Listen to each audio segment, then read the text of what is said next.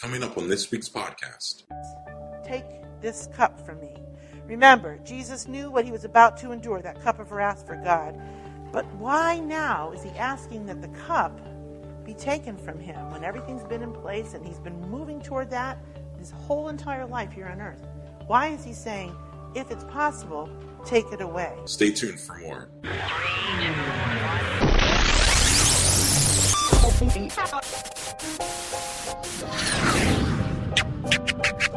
And welcome to another New Hope Chapel podcast.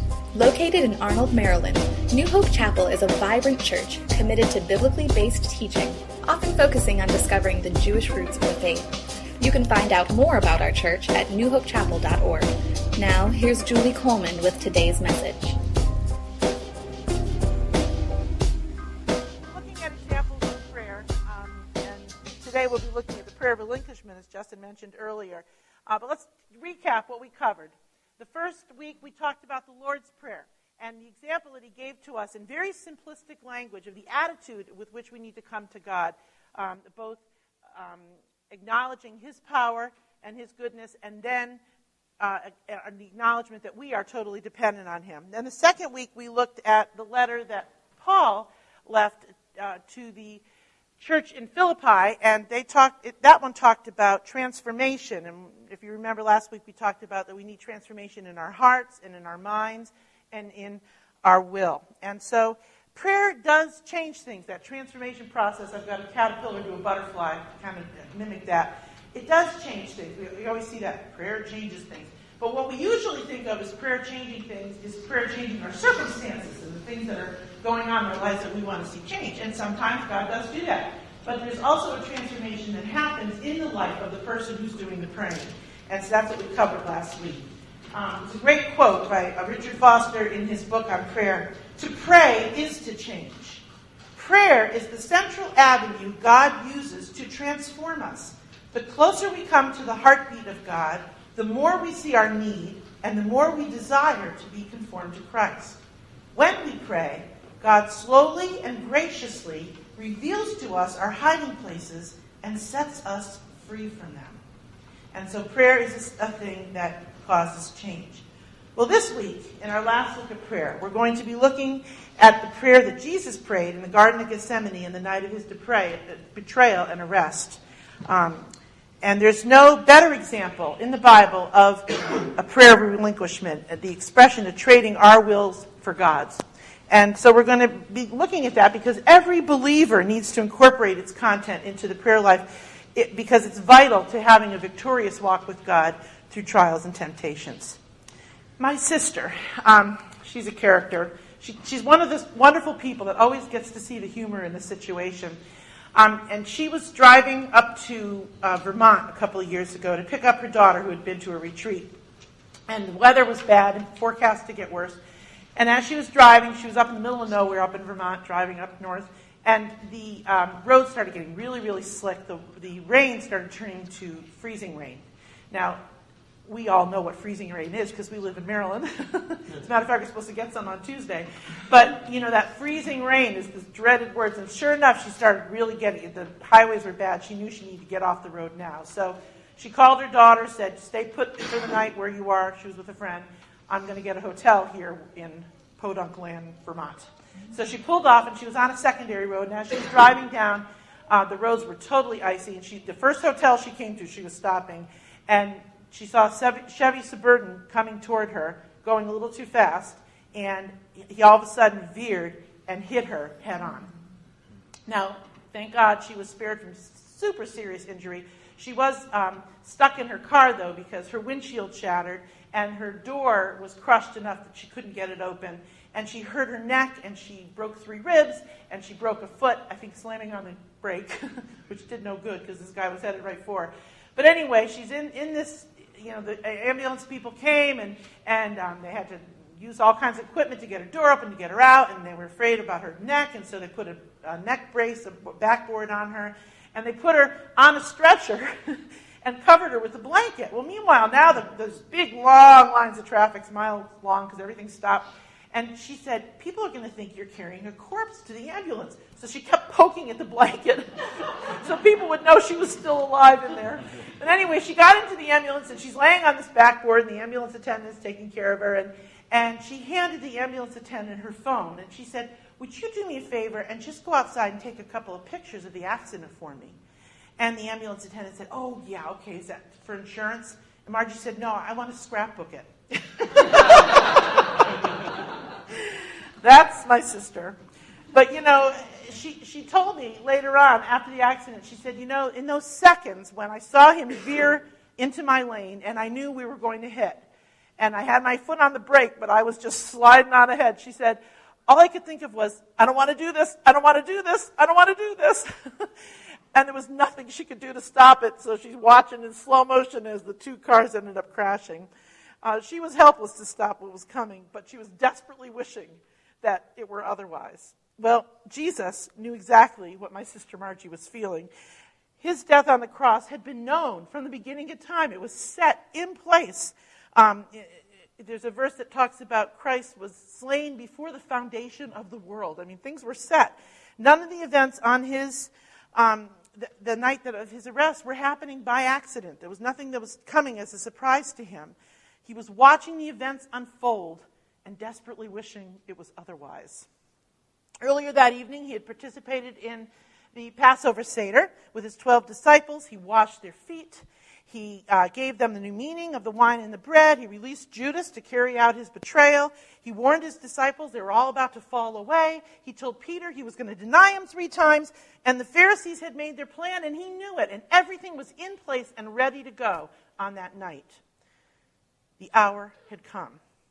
But Jesus was struggling.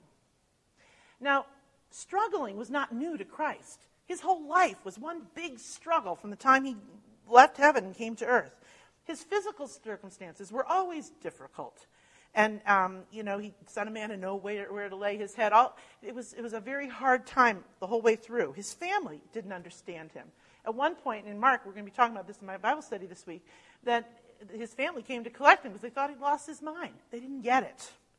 His ministry was extremely demanding. Sometimes the crowds would press in so hard they couldn't hardly breathe, and they couldn't find time to eat or rest or anything. His disciples didn't get it. So many times you see in the Gospels where he's saying, you still don't understand? Like, they couldn't break through. And compounded on all of that, the Pharisees were after him at every turn, sending groups down or up to Galilee to talk to him, to find out, get him to make a slip up in some way so that they could accuse him and bring him before the Romans. All of this was a struggle. All of it was a test to his determination in following the Lord's will, or God's will, and doing what God wanted him to do. But this night, on the night before his crucifixion, this was the greatest trial he would ever have to endure. He faced the biggest trial of his life on earth. We might be tempted to assume that maybe what he was thinking about was that physical agony that he was going to have to go through. And I'm sure that was part of it, because that was tremendous. But the spiritual agony that he faced was far greater than anything they could have done to his body. Earlier on, Jesus described the agony he would have to go through as a cup. He said to his disciples at one point, "You don't know what you're asking. Are you able to drink the cup that I'm about to drink?" Well, that metaphor, the cup, was a reference to Old Testament passages, and it identifies a cup, or describes God's wrath on sin as a cup. As a cup. In Isaiah it says, "Rouse yourself, arise, O Jerusalem, you have drunk from the Lord's hand the cup of his anger. The chalice of reeling you have drained to the dregs." The cup Jesus referred to was the wrath of God that was about to be poured onto him.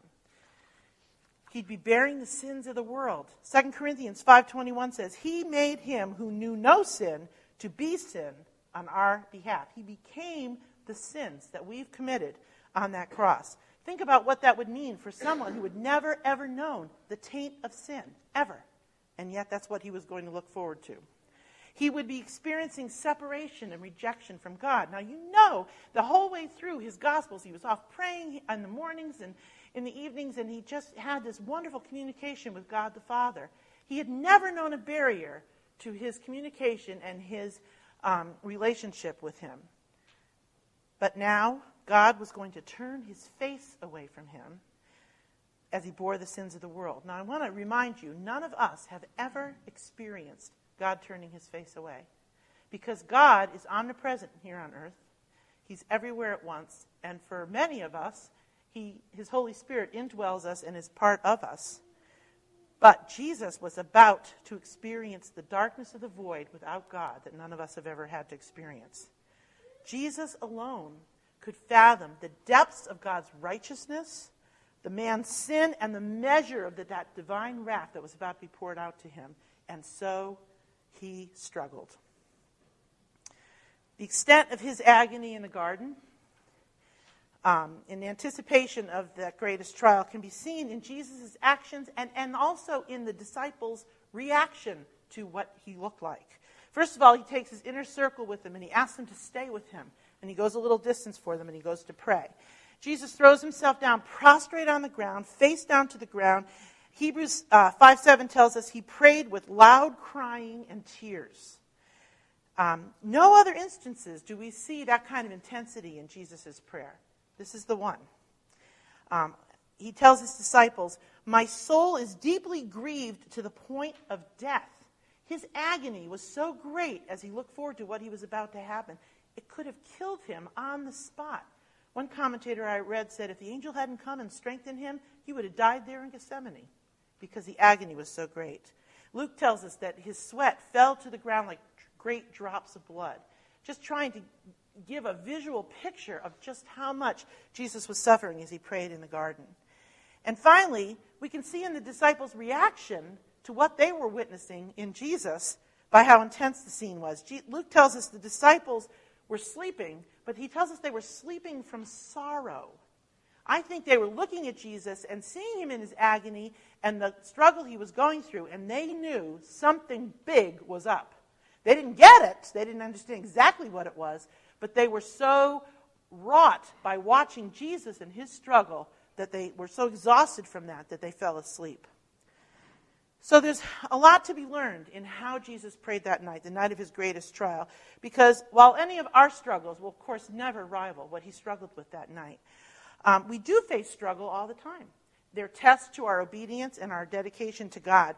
And so how and what Jesus prayed is great guidance to us in how we should pray in circumstances where we are being trusted for our obedience.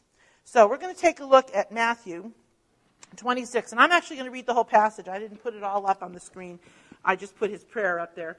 But just to give you an idea, I'm in Matthew 26:36, if anybody's interested in following along.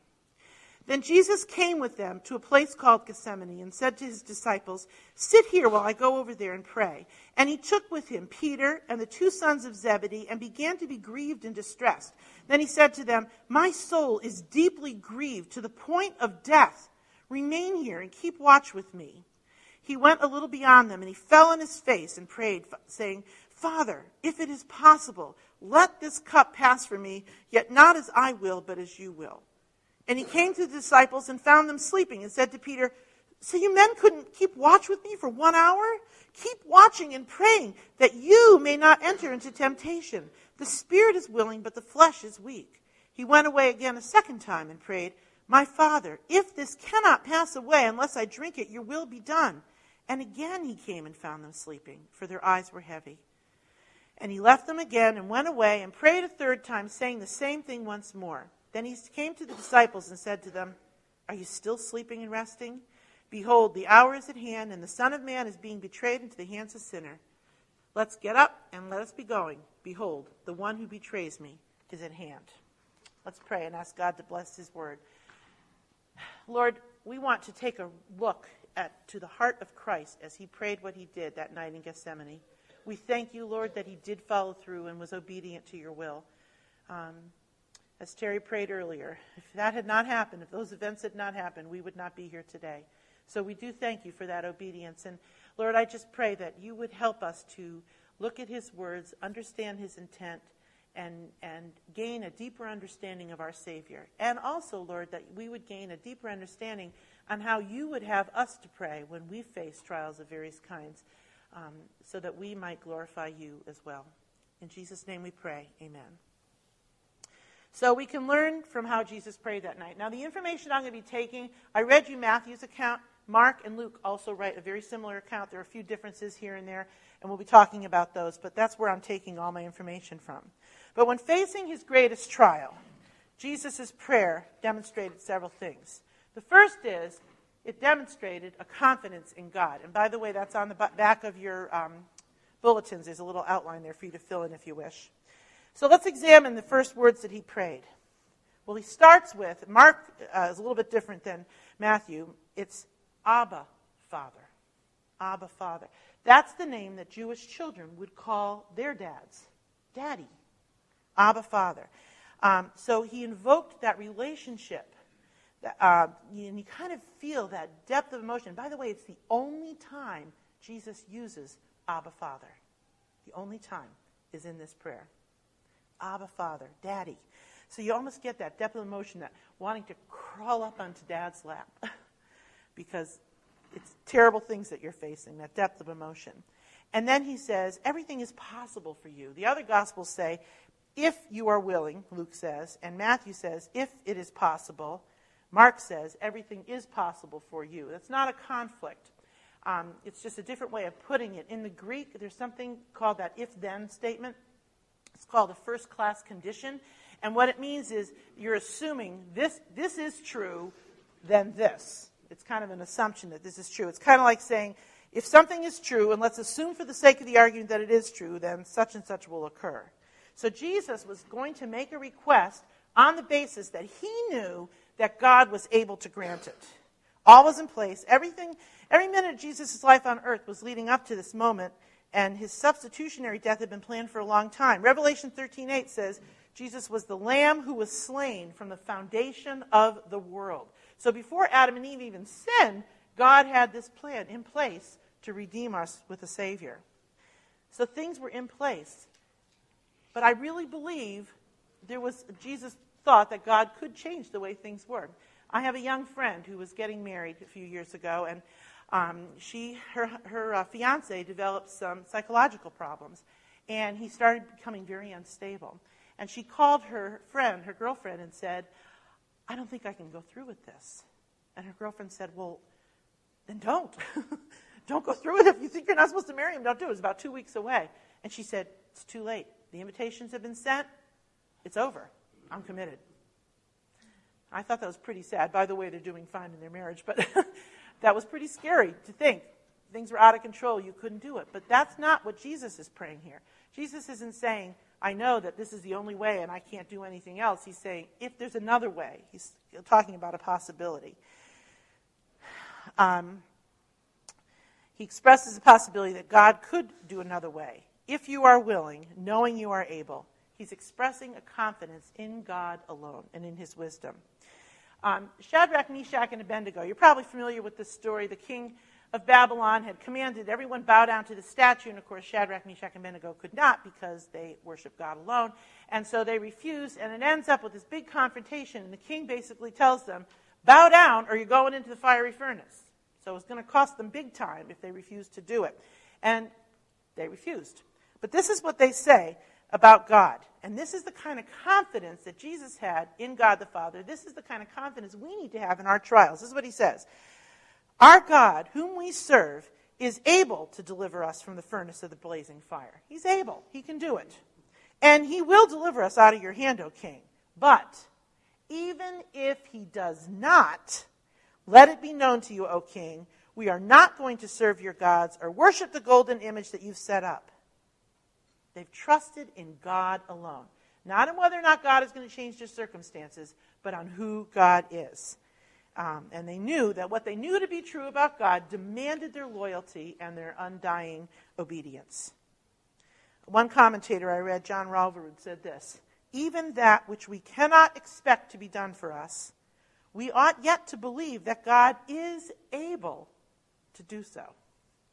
And when we submit to his will, and we refer ourselves to his wisdom and mercy, it must be with a believing acknowledgement of his power.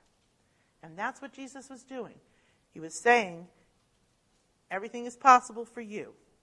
And so therefore, he was expressing that knowledge in his power.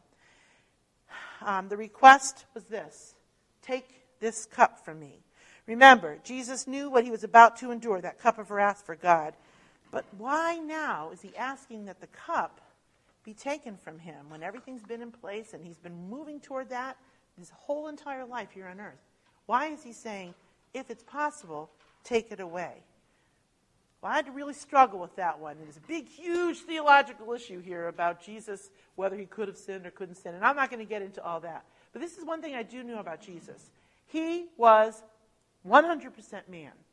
He was 100% God. I don't know how that adds up, but it's true.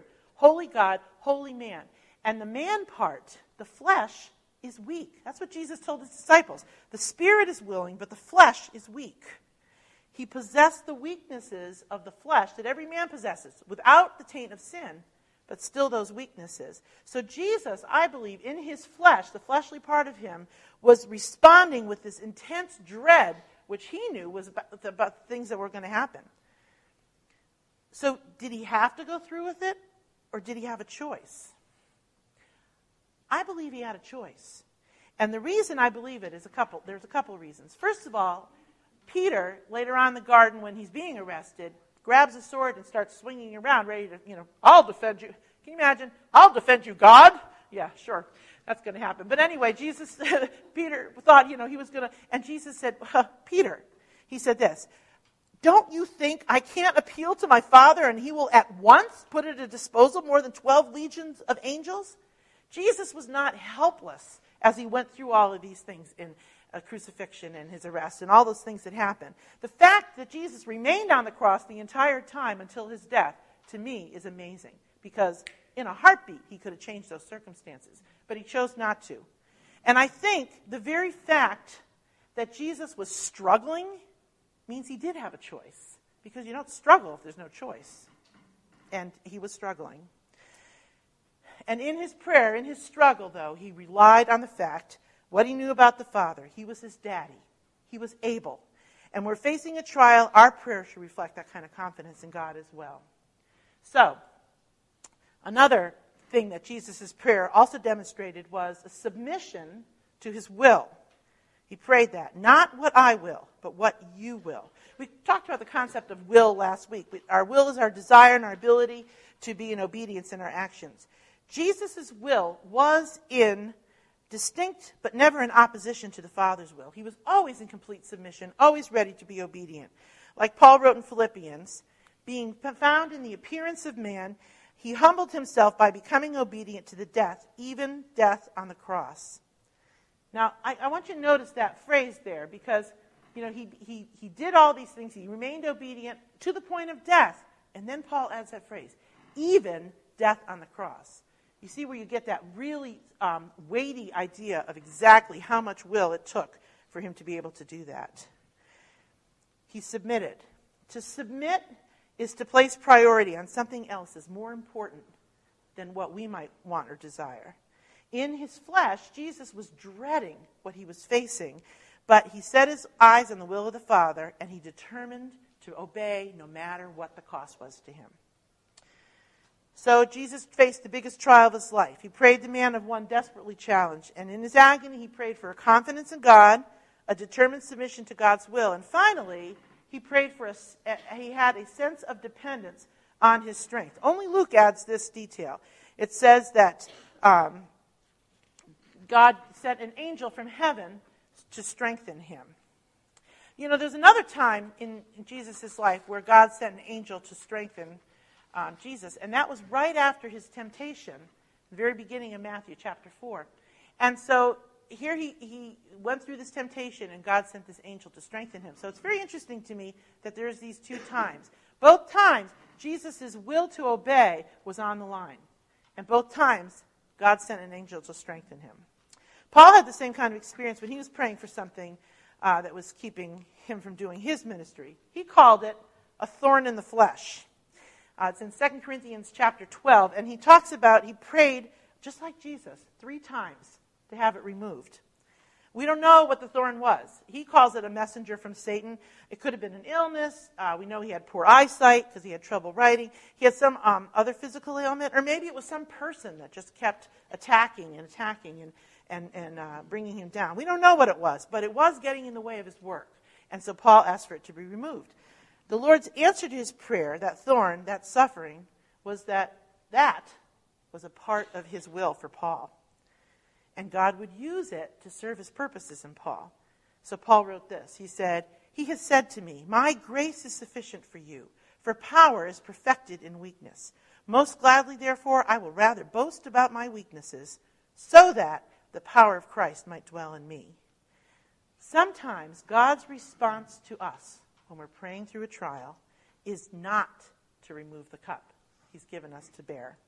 Sometimes his response is to provide strength for the ordeal. And in this case, that's what he did for Jesus. He provided that angel. So, how should knowing what Jesus prayed as he began the most difficult trial of his life affect us and in how we pray when we're in the middle of a trial? Well, here's a few principles to keep in mind when we come before him. When we pray, we must first understand God has plans to use our trials for our good. Now, we shouldn't be surprised when trials come, because a follower of Christ should experience some of the things that Christ experienced. A disciple's not greater than his Lord, so why should we drive away sorrows when we know that Jesus, of course, experienced the ultimate sorrow? So there's a few reasons. First of all, suffering identifies us with Christ. Paul wrote to the Philippians, "That I may know him and the power of his resurrection and the fellowship of his sufferings, being conformed to his death." We all want to have the mind of Christ. That's our desire. And experiencing suffering gives us insight into Christ that we wouldn't have had if we haven't suffered. So suffering can be used by God in that way, for us to know him better. He's using our trials to change us and bring us to increasing glory. Paul wrote, "We who live are constantly being delivered over to death for Jesus' sake, so that the life of Christ may also be manifested in our mortal flesh. For momentary, light affliction is producing for us an eternal weight of glory far beyond all comparison." So he's using it in us for us to know him better and for us to better be able to reflect his glory. Second, when we pray about a trial, we all must also, like Jesus did, submit yourself to his will. Our first instinct when a trial comes along is, "Take it away." That's our first prayer. Or, "Why me?" We like to pray that one too. But instead, we should be praying, "If this is your will, then I submit to it." Because God knows the best thing, and he wants you to acknowledge that he knows the best thing. He wants our loyalty to be to him and not to our immediate comfort. And that's what he wants from us. Sometimes the answer isn't what we desire. Instead of supplying relief, God supplies the strength to get through it. So we need to be very sensitive to the answer that God provides. I've heard people say, God either says yes, no, or wait. Well, yes, but I have a caveat that goes with that. Of course, there's no other thing to say. But he sometimes says yes, and he changes our circumstances. That's true. Miraculously sometimes. Or he says no, and he gives us the strength. Or if he says wait, he gives us the strength. So he always does something for us on our behalf when we're going through that trial. He's always working, always doing something for us. He's not going to abandon us, and he doesn't expect us to go through it alone. Third thing to keep in mind as you're praying through a trial, keep your eyes on him and not on your circumstances. This is a big one for me. Because I start looking around like Peter did at the wind and the waves, and suddenly I start to sink. It's going to happen every time unless our focus remains on him. Hebrews 12 tells us, "Let us run with endurance the race that's set before us, fixing our eyes on Jesus, the author and perfecter of our faith." Peace in a trial only comes from keeping our eyes on him. Now, what kinds of things do we look at and see in God that encourage us in our struggle? Well, first of all, nothing can separate us from his love. Romans says, "Neither life, nor death, nor angels, nor principalities, nor things present, nor things to come, nor powers, nor height, nor depth, nor any other created thing will be able to separate us from the love of God, which is in Christ Jesus our Lord." God will always love us. His love will always be with us, and no matter what our circumstances look like. Another thing we can know about God is nothing is out of control. Psalm 139 says, "In your book were written the days that were ordained for me, when as yet none of them had come to be." So God has planned out our lives. He has orchestrated circumstances on our behalf, and we know that he's in control. Third thing we know is that he's more powerful than anyone or anything. In 2 Thessalonians, the writer is talking about the Antichrist who's going to come to the earth, talking about end times. And he says, "And you know what restrains him now. For the mystery of lawlessness is already at work. Only he who now restrains will do so until he's taken out of the way. The one who's coming is in accord with the activity of Satan." And in 1 John it says, "Greater is he who is in you than he is who is in the world." God has his hand on everything. Nothing has happened that is out of his control. Not what Satan's doing on the earth, not what the world leaders are doing. We can rest in the fact that he is in control. Not one tear will go unnoticed by him as we go through our trial. We can know that about God. In Psalm 56 it says, "You have taken account of my wanderings. Put my tears in your bottle. Are they not in your book?" Isn't that a beautiful picture? He saved all our tears. Not one has gone unnoticed by him. And we also can know about God that he will use this trial for our good. James 1 says, "Consider it joy, my brethren, when you encounter various trials. Know that the testing of your faith produces endurance, and let endurance have its perfect result, so that you may be perfect and complete, lacking in nothing." It's going to be worth it in the end. The trial will be worth the pain. The trial is going to bring us to perfection, so we need to keep our eyes on him and trust him. Fourth, we need to remember that we're praying to an empathetic God. It's not one who's sitting up in his throne in heaven, looking in judgment down on us who are struggling. Hebrews says, "We do not have a high priest who cannot sympathize with our weaknesses, but one who's been tempted in all things as we are, without sin. Therefore, let us draw near with confidence to the throne of grace, that we might receive mercy and find grace to help in time of need." He knows every problem we've encountered. He's been there. He's done it. He's experienced it. And therefore, we know that we can depend on him to be an empathetic God. And last, know your prayers are powerful and effective. James 5:16 says, "The effective prayer of a righteous man can accomplish much." Know that your prayer is an amazing, tremendous source of power available to you. We're tapping into this power that God promises us. And it might not result in deliverance from the circumstance, but it certainly will result in deliverance through the circumstance. And so therefore we need to know that it is one of God's primary provisions to help us in our perseverance. Jesus, remember, he urged his disciples, "Abide in me, for apart from me you can do nothing." So it struck me as I was preparing for this message this week, that although we've covered several types of prayers, they've all contained basically the same idea, to the point where as I was preparing my slides, I was like, did I say that last week or the week before? Because God wants us to acknowledge his greatness. He wants us to acknowledge his power and our trust in him. He wants us to think of him as Daddy, balanced with a healthy respect for who he is. And he wants our undivided loyalty to him.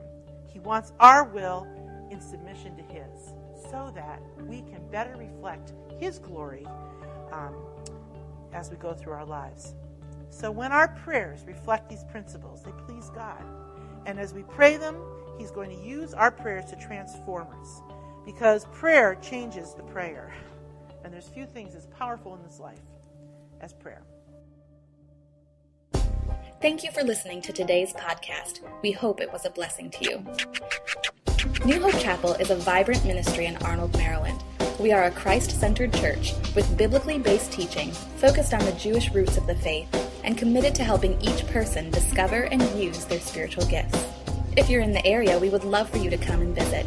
You can find out more information about our church at newhopechapel.org. Subscribe to the New Hope Chapel podcast on iTunes, and you'll get the next podcast in your sleep.